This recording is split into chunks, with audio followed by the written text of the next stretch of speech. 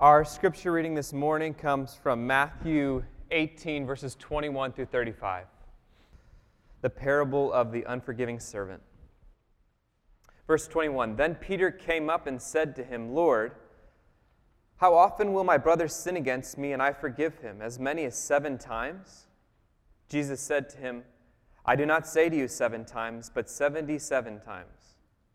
Therefore, the kingdom of heaven may be compared to a king who wished to settle accounts with his servants. When he began to settle, one was brought to him who owed him 10,000 talents. And since he could not pay, his master ordered him to be sold with his wife and children and all that he had, and payment to be made. So the servant fell on his knees, imploring him, Have patience with me, and I will pay you everything. And out of pity for him, the master of that servant released him and forgave him the debt. But when that same servant went out, he found one of his fellow servants who owed him 100 denarii, and seizing him, he began to choke him, saying, Pay what you owe. So his fellow servant fell down and pleaded with him, Have patience with me, and I will pay you. He refused and went and put him in prison until he should pay the debt. When his fellow servants saw what had taken place, they were greatly distressed, and they went and reported to their master all that had taken place. Then his master summoned him and said to him, You wicked servant, I forgave you all that debt because you pleaded with me, and should you not have had mercy on your fellow servant, as I had mercy on you? And in anger his master delivered him to the jailers until he should pay all his debt. So also my heavenly Father will do to every one of you if you do not forgive your brother from your heart. This is the word of the Lord. Such a convicting passage, isn't it? Such a convicting passage. I forgave you because you pleaded with me.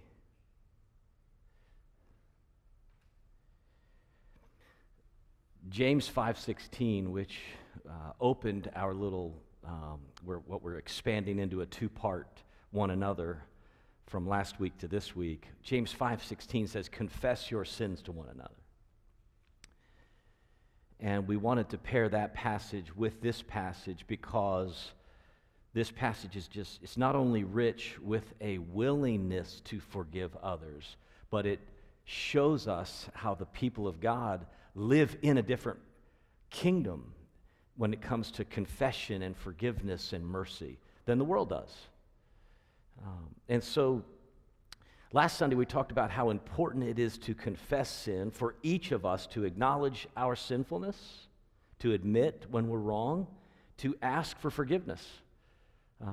We talked about how important it is first to confess our sins to God, then to those that we've mistreated or offended, and then third, to invite other people to help us with our recurring sin struggles, so that James has in mind, and we'll talk a little more about this in a few minutes, not just confessing wrongs to one another, but confessing our need to one another for Christ to help us and for others to help us, not just confessing sins that we committed to, with one another, to each other, but just confessing our sinfulness and our sin struggles to one another. James has that in mind. So we talked last week, and Pastor Allen really went after confession on a personal level, like what it looks like for you and I to pursue confession and forgiveness, and what even a biblical confession sounds like, which was incredibly helpful last week. Look, if I offended you, I'm sorry. I was having a bad day. That's not a good confession, is it? Last week we learned the 7 A's of confession, which we've been trying to think about all week as a family, and we remembered that if I offended you, but you don't understand my circumstances, or maybe if but and maybe are not part of a good biblical confession, right? So I love the 7 A's. We talked about it this week. We were reflecting. We kind of went around the table at a meal and said, okay, let's build the 7 A's back. Can you guys help us? Can everybody remember one of the A's? And one of the A's was avoid if, but, or maybe. Another one of the A's, can you walk through these in your mind with me for just a second, was admit. Actually admit that you have done something wrong. And here's another one. Someone brought this up. I thought it was really good. Acknowledge hurt. Like a good confession sounds like this, but an even better confession sounds like, I remember when I did this, and I sensed that I hurt you. And then someone threw in the last one, which was really important, the actual asking for forgiveness. Do you remember that was the 7th one? We took 6 to get to that 7th one, to voice when you wrong someone, asking for forgiveness, and then allow time and space for repentance. So last week was so incredibly practical and helpful, and it's so humbling, by the way, when your own children say, that's the best sermon I've heard all year. You're like, you know what? I received that. It was the best sermon I've heard all year, too. So that was really good. It's incredibly personal and practical last week. Today, I want to talk about why confession is so good for the church as a whole. Why confessing our sins to one another, James 5:16, why confessing sins to one another is so good for the whole church family. Why it's good for us as a community of believers. We are not just saved as individuals. We're saved to a community. We're saved to a new kingdom that's being formed. And the church is an outpost of that kingdom in the world. And so I want to talk a little bit about why it is so good for us as a church when we as individuals personally confess sin to one another. 4 things happen to us as a church family, as a people, that are incredibly helpful. And to the degree that we continue to practice confession of sin as a habit of grace, to that degree, you and I will do our part in making the church what it's supposed to be. So when we practice sincere confession of sin, 4 things happens. It builds trust and solidarity. Secondly, it cultivates humility. Third, it deepens honesty and authenticity in this community. And fourth, it guarantees our identity. I want to walk through those 4 with you this morning. First of all, when we confess sins to one another, it builds trust and solidarity in the body of Christ. Something unique happens here when we confess our sins to one another. It builds a deep sense of trust and a solidarity between us, an identity between us. So when I confess on Tuesday morning in my one-on-one with Pastor Michael Wu, as he and I meet and try to disciple one another and sharpen one another, when I confess to him on Tuesday mornings that I'm struggling with contentment and gratitude, whether it's in my family life or work life or my car or my stuff or this cultural moment or whatever it is, but as I confess to him that I'm struggling with contentment, we're trying to practice contentment as a spiritual discipline for this year, right? As I confess to him my struggle with contentment personally, there's an immediate offer of trust that's been put on the table in that moment. What will he do with that? Will he just kind of move on in a Christian sort of way? Oh, yeah. What will he do with that? Or will he reciprocate that trust? 1 Corinthians 10:13, a passage so many of you know, you've memorized it to fight sin. But just back up a little bit and think about what just this one phrase is saying in 1 Corinthians 10:13. No temptation has overtaken you except what is common to man. No temptation has overtaken you except that which is common to man. God will provide a way of escape. But before you get to that section, God's way out. Just grasp what he's saying there for a moment. Humanity, all of us, there's no person who does not experience the same common sin struggles. And we are all tempted, and we're all tempted all the time. Certainly in different ways, different appeals, but there's no temptation that has overtaken you that is not common to humanity. And when we acknowledge our shared weakness and our shared sin struggles, what happens is it starts to build a trust. It creates a solidarity in our humanity with one another. Temptation is real. And sin leads to isolation. Sin will pull you away from people. So confession, one of the best ways to fight sin is to build a gospel friendship through confession that builds trust. So Michael has to decide in that moment, will he pick up the offer of trust that I put on the table about my own discontentment, or will he just leave it there? If he responds well, it will sound like this. You know, I am struggling with contentment also. Tell me more about your struggle with this. And then he listens. And then what happens? Trust deepens between us. He asks, hey, how can we help each other practice contentment? How are we going to model contentment for each other, for our families, and for the church? How do we model this? How do we talk about it in a way that is not drawing attention to ourselves, but helps us to really pursue contentment as a spiritual discipline? Look back to Matthew 18 again, and I want you to look at Matthew 18 with this question in mind. Where's the trust and solidarity in this passage? Because this story is a beautiful call to learn to give and receive mercy, but that's not all that it is. This is a story. Look back up to chapter 18. Back up to verse 17 and 18. The previous paragraph, the previous sort of vignette. Jesus is talking about the church to his apostles in Matthew 18. He's talking about the church. So then in verse 21, drop down to verse 21, Peter comes up to him and says, okay, how often in this new thing that you're making, this new kingdom you keep talking about, how often do people forgive each other?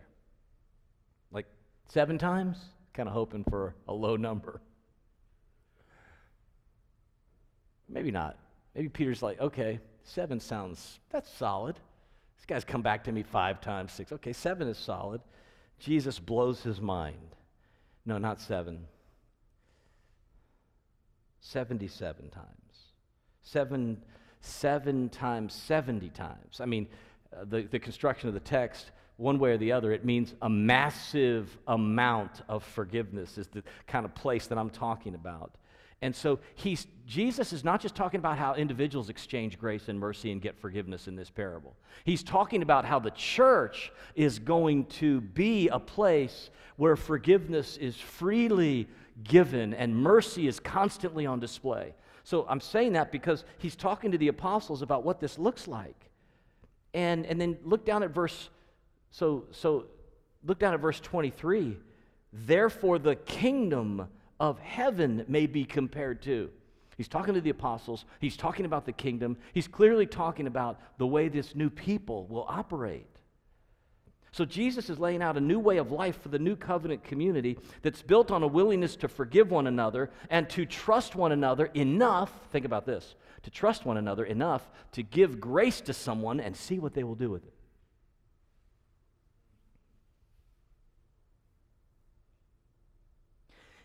And the story that unfolds has a man who we should not be like in this new thing that Jesus is making. Verse 28. He had experienced incredible forgiveness, but in verse 28, when that same servant went out, he found one of his fellow servants, a subcontractor that he hired one day to help him do some work, and he owed him money because he hadn't paid him back yet, and seizing him, he began to choke him. Look at this. And seizing him, he began to choke him and say, "Pay me now." no trust, no solidarity, no compassion, no identifying of his. I mean, this is a guy that he worked with. This is a guy that he trusted on the job site. He doesn't put himself in his shoes. He just demands that he do for him what he wants. There's no trust, there's no solidarity, there's no sense of shared life. And it's a reflection here. The way this man operates is a reflection of his complete unawareness of the mercy that's been shown to him.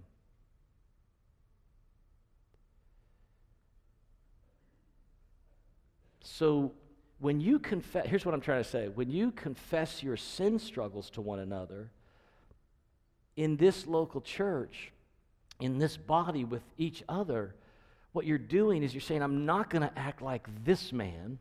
I am going to act like this man, the one who pleaded for mercy, and God granted it him, you know. This is a beautiful reminder that when you learn how to give and receive forgiveness, you're bringing to fulfillment Jesus' hope for the church. You say, what does Jesus want the church to be like? He wants it to be a place where people can plead for mercy and receive it. That's what Jesus wants the church to be like. And when you do that, you're building trust with one another and a sense of solidarity, and it's a beautiful thing. Let me show you the second thing. So when you confess your sins to one another, not only does it help you really trust and connect with one another, but it helps us to, in the church, cultivate a place of humility. It cultivates humility. Jesus was all the time teaching on how pride keeps us from God, right? Pride keeps us from God. Pride keeps us from confession of sin. Pride keeps us from that thing which is necessary to enter into relationship with God. Sin must be confessed to enter into a right relationship with God and toward one another. Pride keeps us from being willing to make that confession. That's what pride does. Where pride holds out, there is resistance to confess sin. Pride is not just an occasional sin, it is a root sin that keeps us from admitting our need over and over again.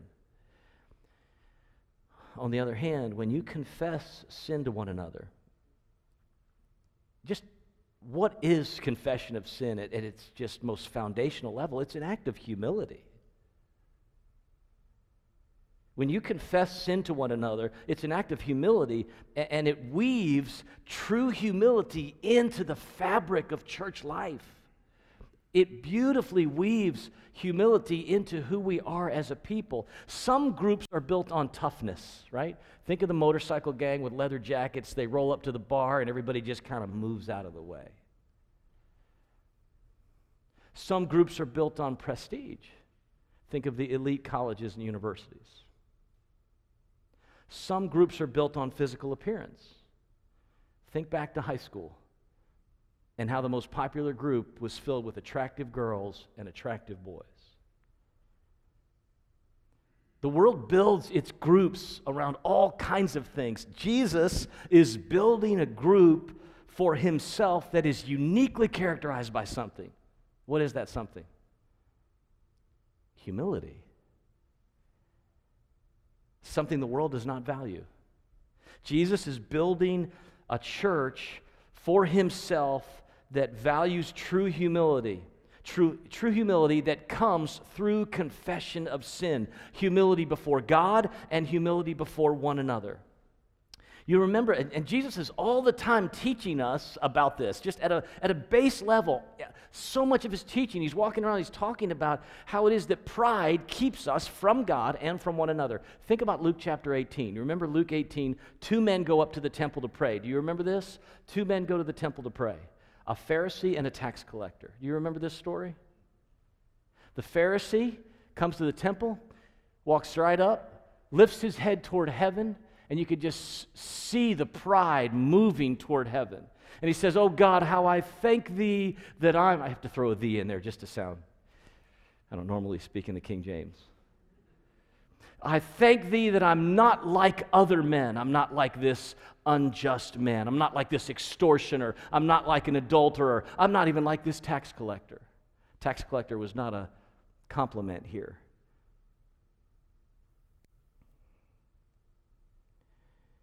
And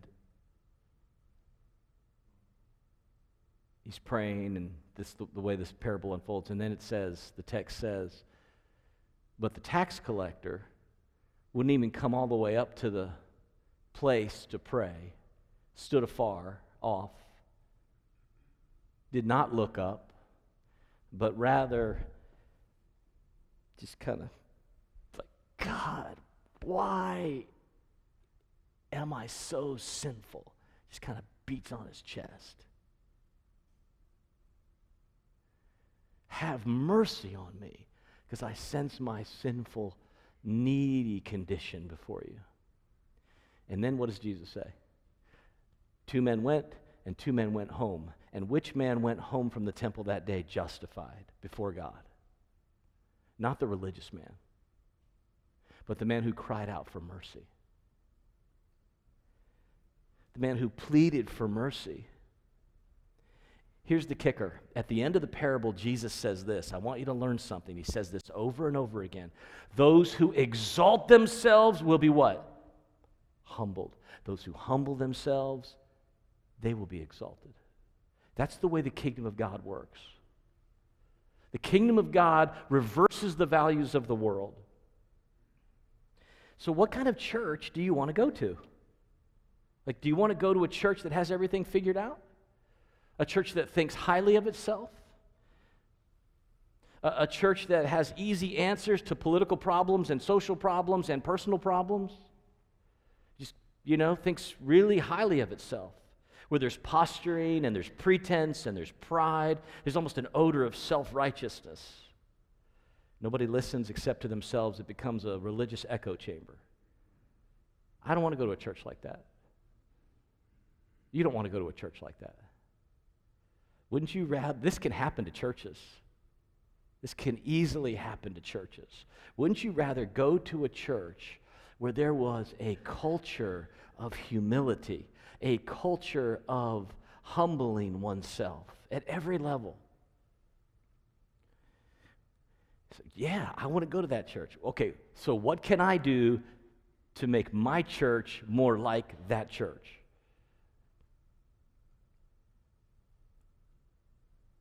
You're not going to like the answer. Are you ready? Confess your sins to one another.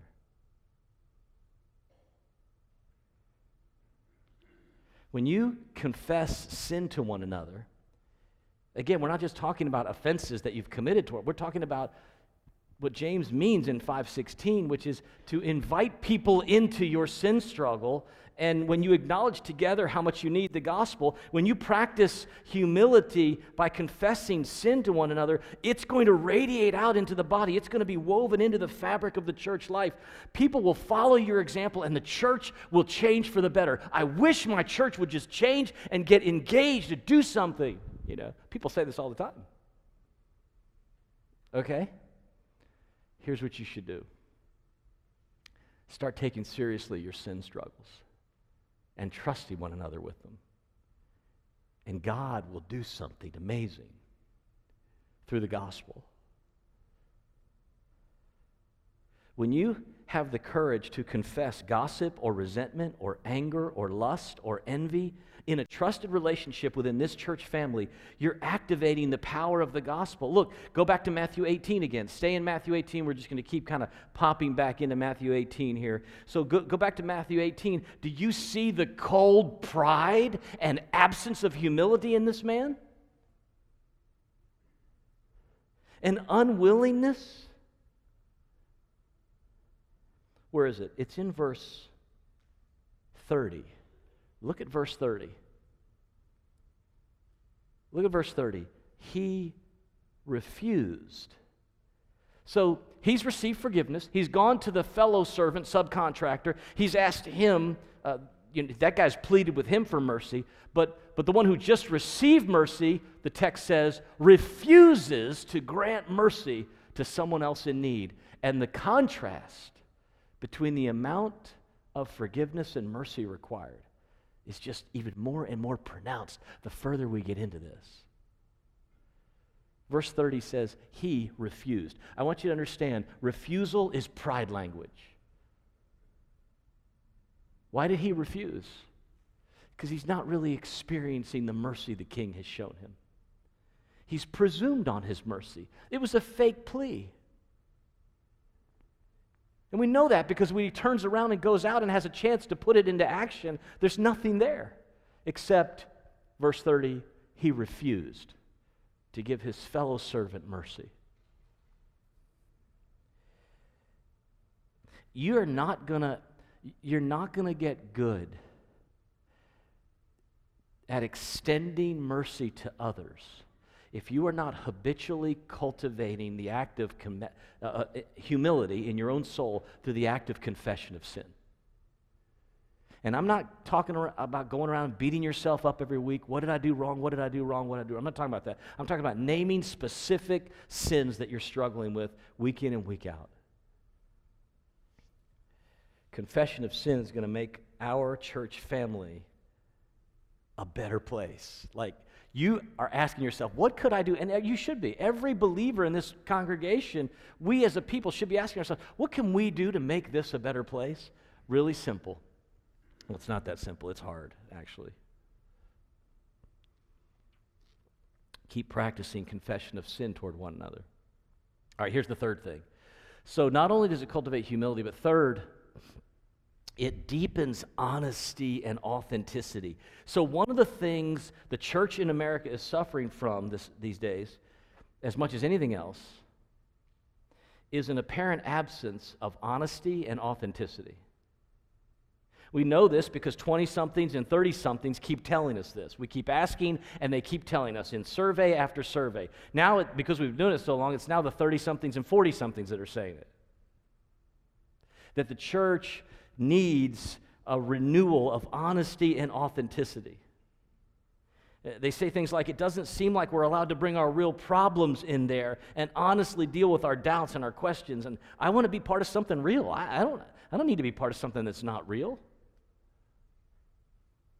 And this is one of the, I think, more serious and substantive observations about the church that we need to think through. This is going to sound strange, but I'm going to ask you anyway. Would you like to see your church be more evangelistic? Would you like to see the church reach more people? Would you like to see the church connecting further into the community? Then, I know that this does not sound like it makes sense at all, but it really does. Then start confessing sin to one another. Be honest. Because what the world is watching for and can sense, and people can sense this from the moment they meet us and the moment that they connect with us, whether it's in a coffee shop or here on the church property, people can sense whether or not there is honesty and authenticity. Now, turn to James chapter 5 and verse 16. I want to show you something. So keep your finger, mark Matthew 18, because we're going to come back to it in a second. But go further into the New Testament, go to James. When you get to Hebrews, you're close. You're nearby, right? Is James before or after Hebrews? Help me out. Okay, good. Thank you. I'm still trying to find it here. James 5:16. So I'm asking the question, if we want to be a more effective church, a more evangelistic church, a more appealing church in the best sense of the word, we need to start confessing sin like we need forgiveness and model honesty and authenticity in our walk. James 5:16, this is what got us started into this last week. This is where Pastor Allen took us. 5:16 says, therefore, confess your sins to one another. This is the main text that we're kind of working out of here for the last couple weeks. Confess your sins to one another and pray for one another. Doug Moo on this particular verse writes this: believers should be committed to confessing their sins to one another. I mean, this is radical, but listen to this. He says believers should be committed to this, to confessing their sins to one another and praying for one another. Mutual confession of sins, he goes on, mutual confession of sins, which James encourages as a habitual practice, note the present tense imperative, is greatly beneficial to the spiritual vitality of the church. Moo says, the habit of practicing confession of sin to one another is greatly beneficial to the spiritual vitality and health and life of the church. Why would that be the case? Why would it be so good for the whole church? Because confession of sin is how the church gets honest with itself. Confession of sin is how we justify our very existence as a church. It authenticates who we are. It authenticates who we are. If you only needed to confess your sins the day you got saved, and you haven't confessed any sins in the last however long, it's really a betrayal of the gospel. It's a betrayal that you don't need Christ, and that you maybe did not fully understand what was happening in salvation to begin with.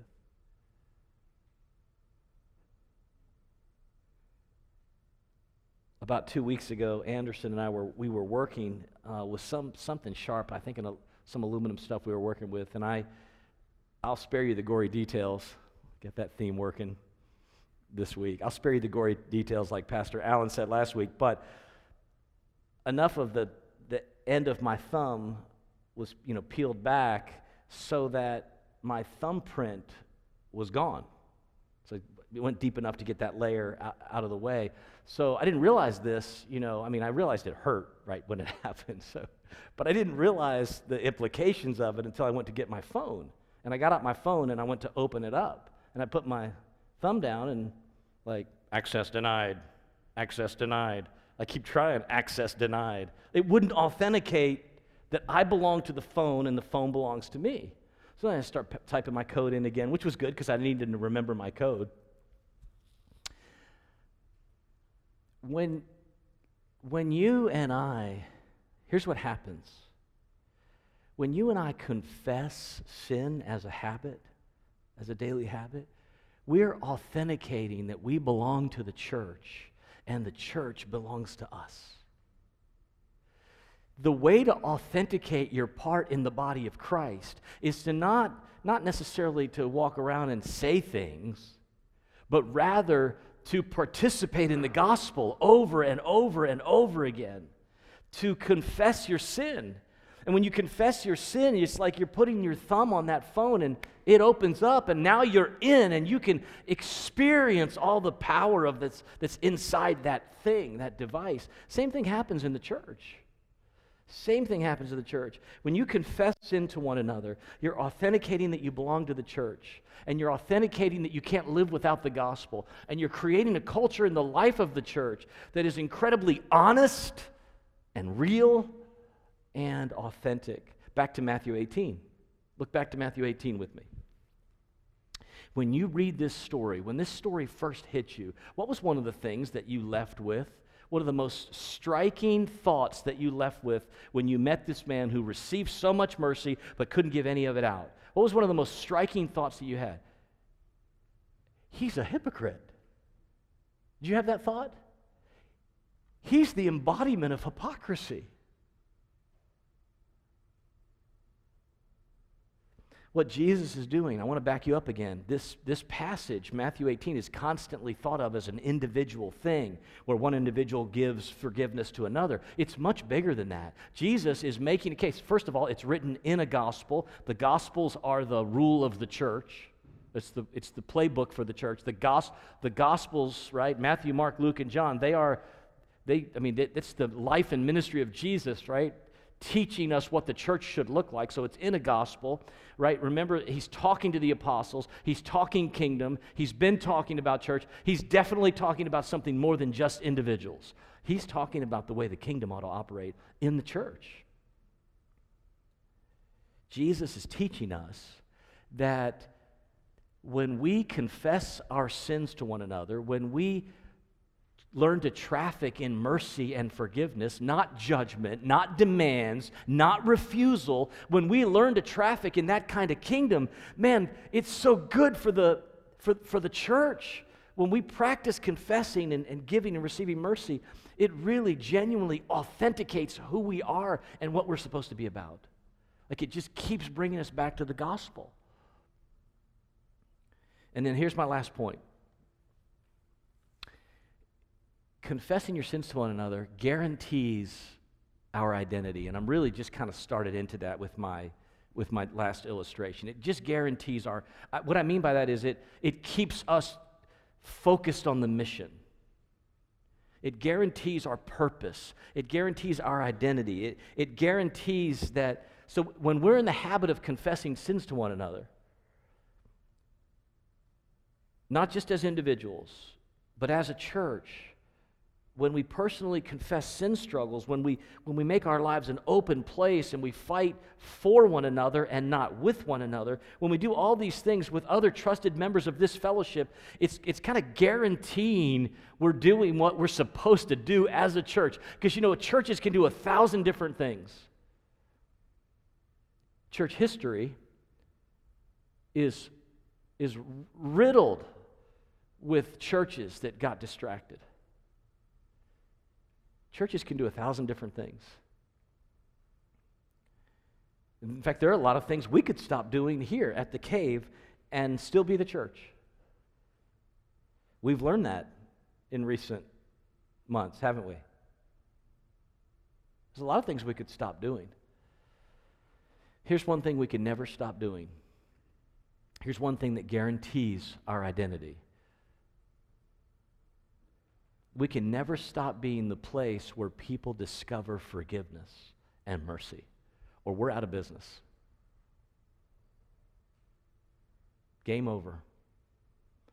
When we stop being the place where people can discover mercy and forgiveness, just shut the doors and it's over. So how can you, as a member of the body, help us guarantee our mission? Well, come to the right committee meeting. Be part of this group. No. The way you guarantee the mission of this church and its existence is to practice what James has called us to in 5:16. Practice confession. Act like you still need it.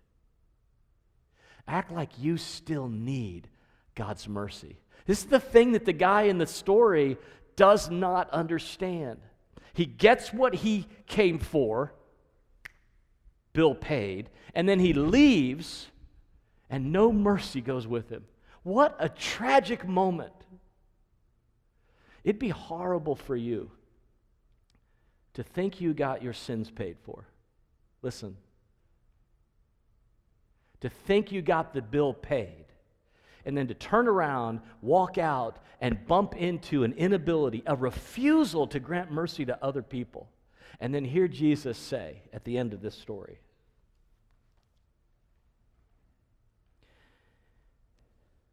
should not you have had mercy on someone else as I had on you?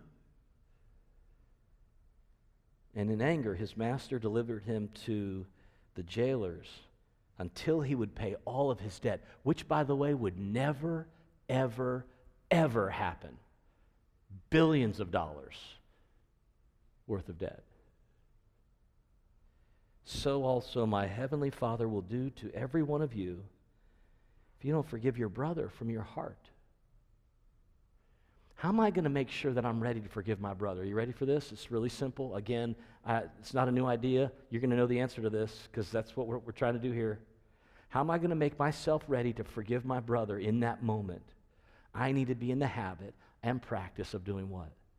Confessing sin to one another.